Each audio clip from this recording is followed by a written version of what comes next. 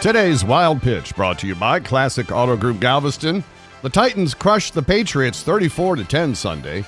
During the game, both Bill Belichick and his former assistant Mike Vrabel used trickery by throwing to their quarterbacks, Tom Brady and Marcus Mariota. Mariota's was successful, a 21-yard completion, resulting in a touchdown at the end of the drive. They'll go to trickery. And a toss, lefty Jennings to Mariota.